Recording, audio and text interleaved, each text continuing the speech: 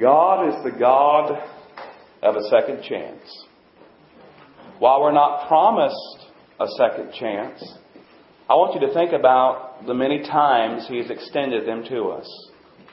I think William Banks was correct when he wrote that honest and sober reflection compels the saint to speak of Him as the God of the 999th chance.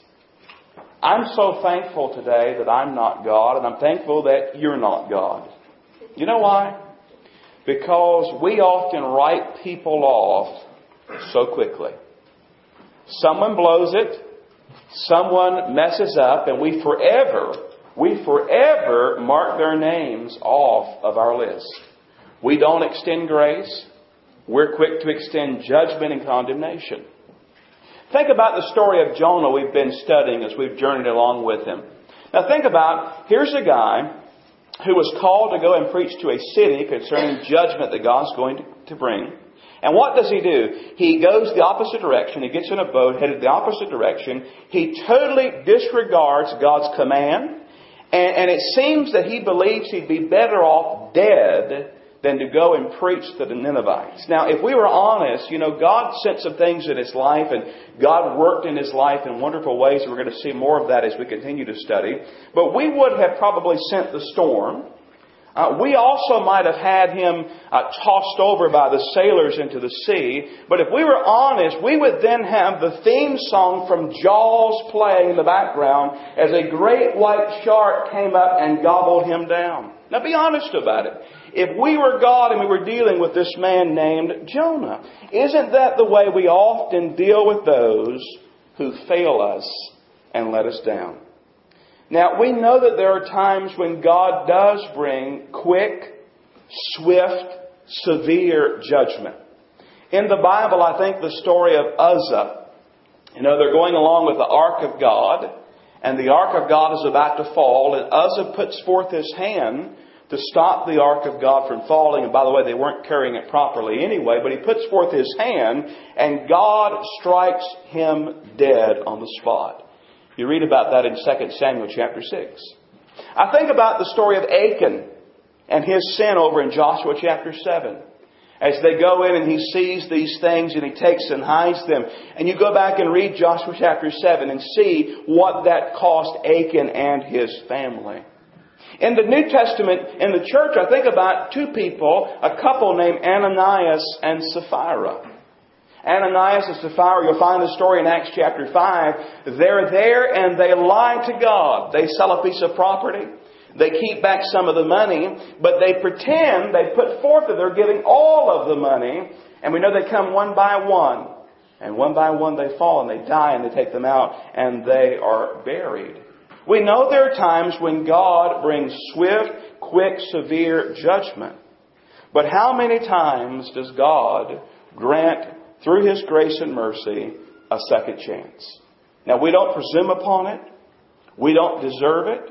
We're not promised a second chance. But how many times this played out in our own Christian life? Think about your own Christian life. If you're a believer today, think about how many times God has given you a second chance. I think one of the greatest examples in the Bible of a second chance is the life of the Apostle Peter. Peter boasted to the Lord that he would never leave him. In fact, Peter says in Luke 22:33 these words. He says, Lord, I'm ready to go with thee, both into prison and to death. Lord, I'm not going to leave you. I'll go with you to jail and I'll go with you to death. I'll go with you to a cross, Lord. But then we read just a short time later, he denies the Lord time and time and time again. How much are we like Peter? But you know what? God didn't wash His hands of Peter. He didn't say, I'm done with Peter. No, the Lord comes to him. You have the resurrected Lord Jesus in John 21. John chapter 21 verses 15 through 17. Here's what it says. When they had dined, when they had eaten, Jesus saith to Simon Peter, Simon, son of Jonas, lovest thou me more than these? Now Peter's a little bit different now.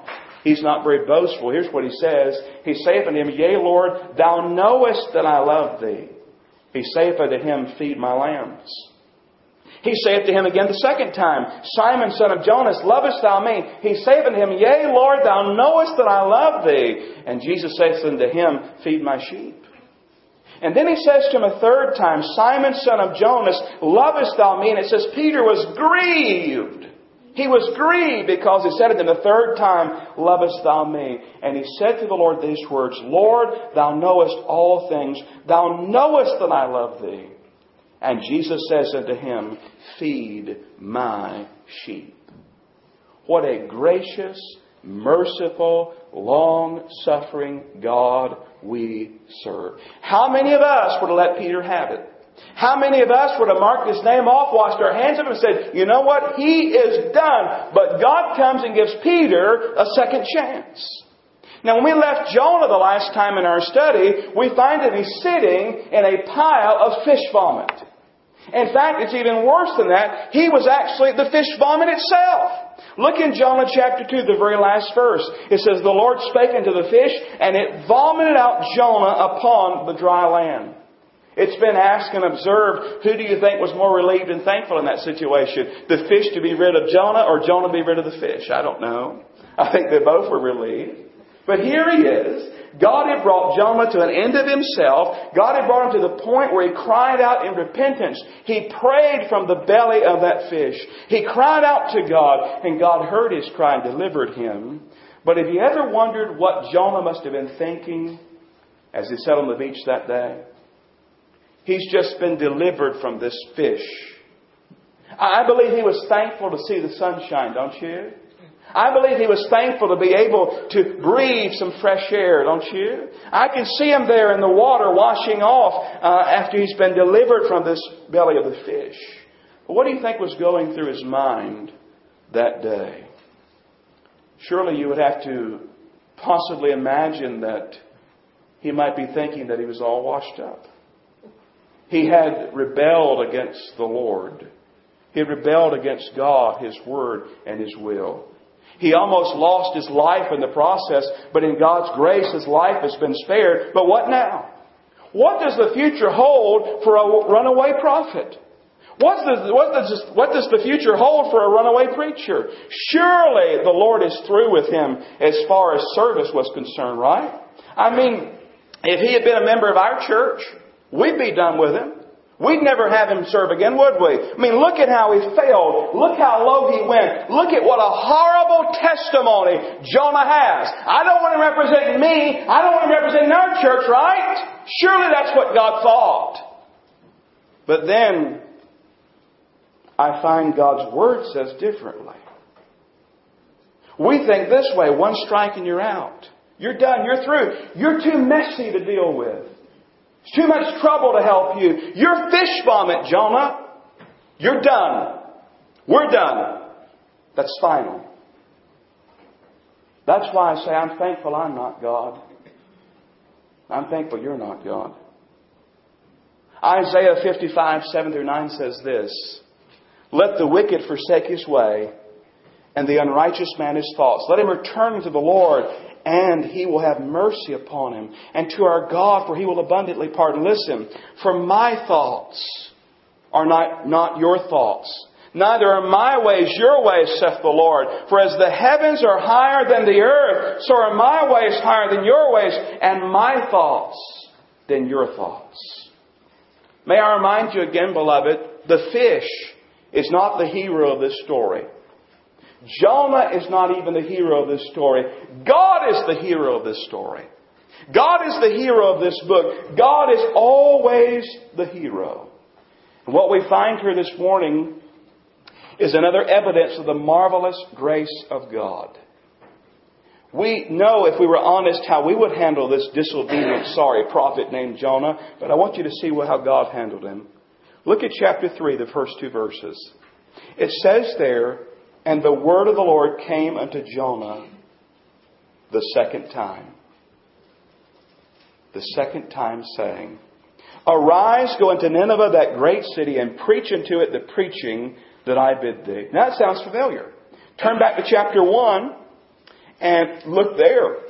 in verses 1 and 2. Now the word of the Lord came unto Jonah, the son of Amittai, saying, Arise, go to Nineveh, the great city, cry against it, for their wickedness is come up before me. Then chapter 3, after he's gone through all that he's gone through, the word of the Lord came unto Jonah. Then we notice these words, the second time. The second time. The word of the Lord came the second time. Now wait a minute. You mean God's going to give Jonah a second chance? I mean, he really blew it the first time.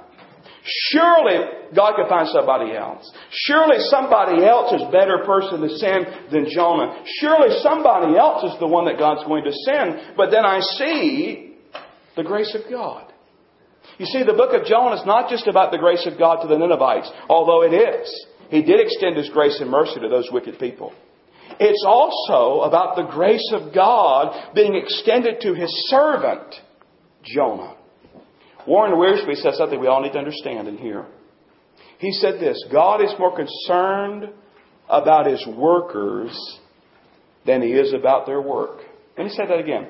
God is more concerned about His workers than He is about their work. Why? For if the workers are what they ought to be, the work will be what it ought to be. He says, throughout Jonah's time of rebellion, God was displeased with His servant, but He never deserted him. That's an awesome truth, beloved. Hear that, Christian. Listen. God doesn't just care about what you do for Him. He cares for you as the doer. He doesn't just care about your service. He cares about you as His servant. He doesn't just care about your performance. He cares about you as a person. He doesn't just care about a checklist of do's and don'ts. He cares about your character. Yes, He cares about the work, but He cares about the worker. Believer, He's working in your life to make you more like His Son, the Lord Jesus. Romans 8:28-29 says it this way. We know that all things work together for good to them that love God, to them who are called according to His purpose. Listen, for whom He did foreknow, He also did predestinate. Predestinate to do what? To be conformed to the image of His Son, the Lord Jesus, that He might be the firstborn among many brethren.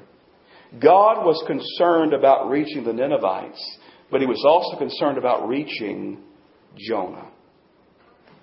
Perhaps Jonah sat there that day on the beach and wondered if God would ever use him again.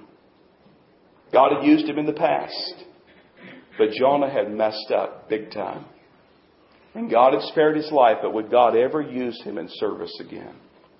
You know, I think there may be some seated in this sanctuary today that may be wondering the very same thing. You've messed up. You've royally messed up. And maybe you feel like today that God has forever put you on the shelf and He is done using you. I mean, you've repented. You've turned from your wicked way. But you figure that God is through with you. I want you to hear these words again. The word of the Lord came to Jonah the second time. You see, God is the God of a second chance. And if we're honest, we'd have to say many times the third chance and the fourth chance and the fifth chance and so on. James Boyce says it this way. Does God stoop to use those who've rejected His commission? Who turned a deaf ear to His word? Pursued a course of determined disobedience? Does God use people like that? He says, yes, He does. If He did not, none of us could serve Him. Think about that. None of us could serve Him. I couldn't serve Him. You couldn't serve Him. Who among us would stand today and say in this place of worship that they have never ever failed the Lord? Who among us would stand and say that today? I won't. I don't believe you will either. None of us are worthy to serve the Lord. None of us are good enough. None of us. None of us. It's all His grace and His mercy and His love. And some here today perhaps are letting a past sin, a past failure, a past faltering hinder them in serving God afresh and anew today. O.S. Hawkins had some good words. He said, some sadly say, I've missed God's best for me. I've missed God's best. But he said, before we go off on a guilt trip like that, we ought to remember that all have missed God's best for us. He said God's best was in the garden. And ever since the fall of man, God has been the God of the second chance. All of us have sinned. All have gone our way. All of us are in need of a second chance. What about you, dear Christian? Are you going to forever let that failure, that faltering, that disobedience, are you going to forever let that determine your future? Or are you going to allow God to allow you to serve as He desires and wills? Will you seize the second chance today? If God in His mercy says to you, here is another chance, will you take it? Or maybe for some it's a third chance, or a fourth chance, or a 400th chance.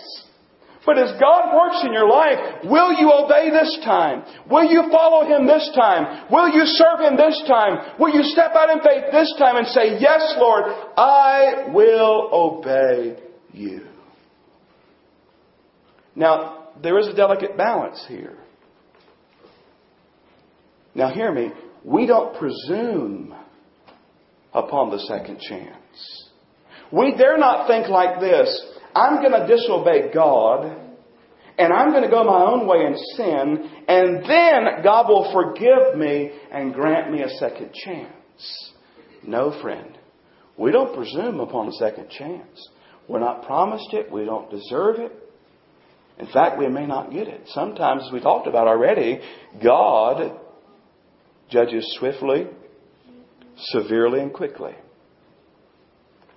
Go back and read the stories in the Bible of Uzzah and Achan and Ananias and Sapphira. We know the Bible teaches, we talked about this in our study so far, whom the Lord loves, He chastens. He disciplines. He corrects. We don't go out saying, well, I'm going to live my own life, do my own thing, then God will give me a second chance. No, friend. If you're contemplating a sinful direction today, beware. Beware. We've already learned from another lesson from Jonah's life. Sin will take you farther than you want to go. It'll keep you longer than you want to stay and cost you more than you want to pay. Don't presume upon God's grace and giving a second chance. But how about it today, Christian? Is God offering you a second or third or fourth or fifth or 400 chance today? You see, it always begins with repentance. It always begins with repentance. We turn from our sin to God. We turn from our disobedience to God. We turn from our wicked way to God. Because how can God truly use us if we're continuing in our sinful disobedience? Jonah repented in that fish belly. Now we'll learn later he had to repent again somewhere in the future because we find that he was not a perfect man. But there God in His mercy and grace says, you know what? I'm going to give Jonah a second chance. Have you repented today? Have you turned from your sin to the Lord? Now, if so, if God grants you a second chance, will you follow God's will and word for your life? Will you respond appropriately to God's grace? I don't know about you, but as I read those two verses, I just say, God, thank you for being the God of a second chance. I know He's been that in my life.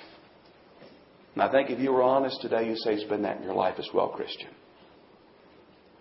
But I would be remiss today if I left this place without mentioning there is one area where there is no second chance. There are no exceptions. There are no do-overs. There's no mercy and no second chance. You say, preacher, what are you talking about? I'm talking about salvation.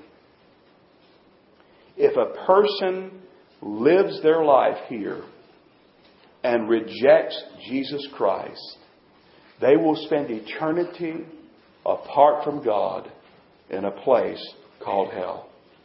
There is no second chance. There is no reconsidering. There is no possibility of escape. There is no changing of his mind. The verdict is final. In fact, I hesitate to end services. You know why? Because people come in And it could literally be the very last opportunity they ever have to trust Jesus Christ as Savior. Yes, He died for you. Yes, He will forgive your sin. Yes, He'll cleanse you and give you a home in heaven. But only if you trust Him.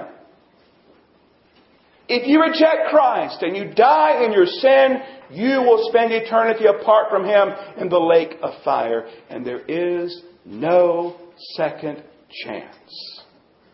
I want you to turn to 2 New Testament passages today. Look at Luke chapter 16. Look there very quickly. This is a sobering account from God's Word. Luke chapter 16. We'll begin reading at verse 19. It says in Luke chapter 16, verse 19, these words. There was a certain rich man which was clothed in purple and fine linen and fared sumptuously every day. And there was a certain beggar named Lazarus which laid at his gate full of sores, desiring to be fed with the crumbs which fell from the rich man's table. Do you get that picture in your mind? Here's this rich man and all of his luxury and comfort, eating the finest foods. Here's a man at his gate full of sores, just wanting some crumbs. It says, moreover, the dogs came and licked his sores. It says in verse 22, it came to pass that the beggar died and was carried by the angels in Abraham's bosom, and the rich man also died and was buried. Now I want you to notice what it says about the rich man in verse 23. And in hell he lift up his eyes, being in torments, and seeth Abraham afar off, and Lazarus in his bosom. Now I want you to understand something. The rich man didn't go to hell because he was rich, and the poor man didn't go to heaven because he was poor. It's the choices of faith they made in their lifetime.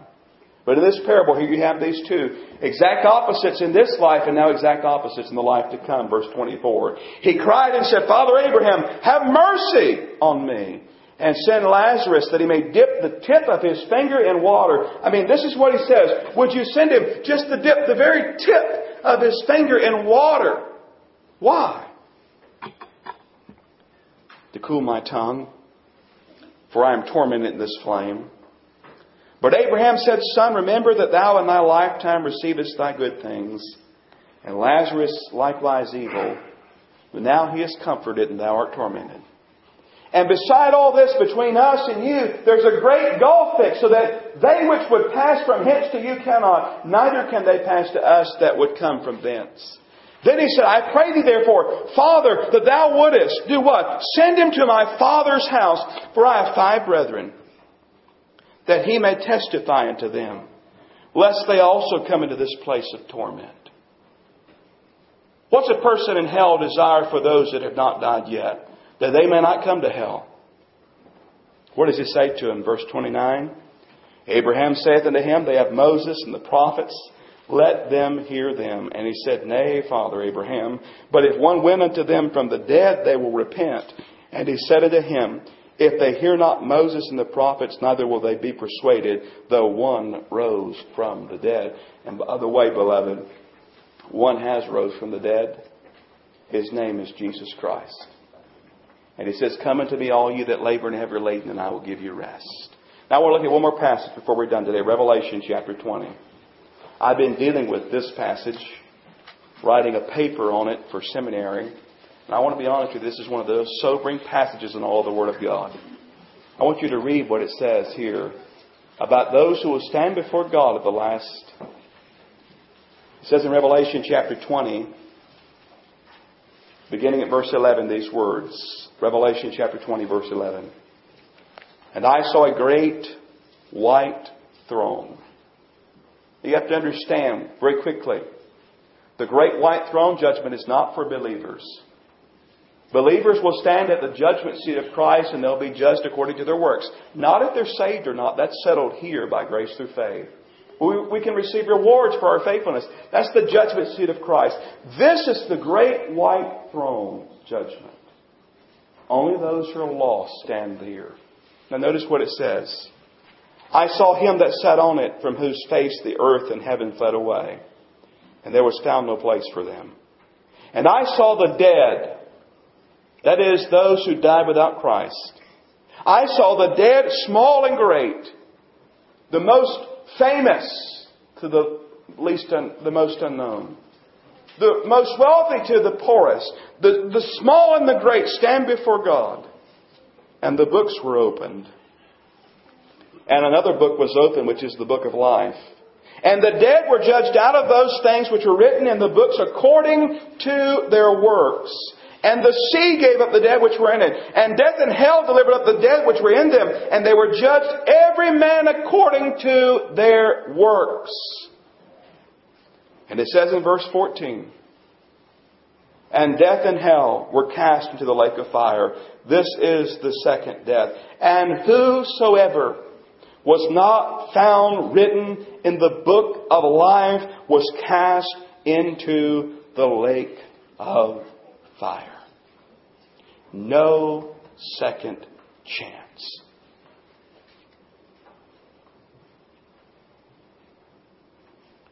Now, that does not sober you. Nothing will.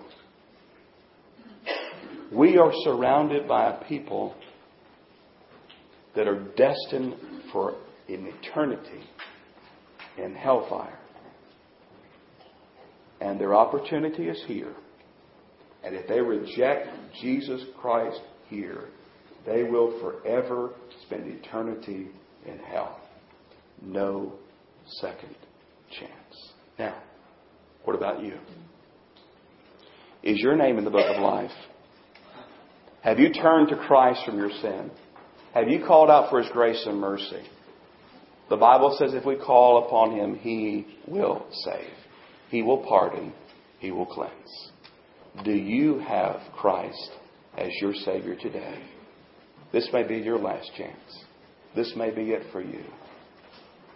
And oh, can you imagine those who spend an eternity in that hellfire thinking about how many opportunities they squandered, how many gospel messages they heard, how many gospel songs they sang, how many gospel tracts they read, how many times they heard again and again and again, turn to Christ, turn to Christ, turn to Christ. And yet they squandered and rejected Him as they burn for all eternity. God is a God of the second chance, but not when it comes to salvation. If you leave this life without Christ, you'll spend eternity in hell apart from Him. Let's bow our head and close our eyes as we close our service today. And I wonder, where are you, friend? Nobody's looking around. Nobody's talking. You're just seated there, allowing God the Holy Spirit to speak to your life. Where are you today? Are you lost? Do you know Christ as your Savior? You say, well, preacher, I'm a member of the church. I didn't ask that. I've been baptized. I didn't ask that. Have you trusted Jesus Christ as your Savior? Christ alone saves. He's the Savior. Have you trusted Jesus? Do you know beyond the shadow of a doubt, if you died today and we had your funeral this afternoon, you would be in heaven? Where are you today? How about it, believer?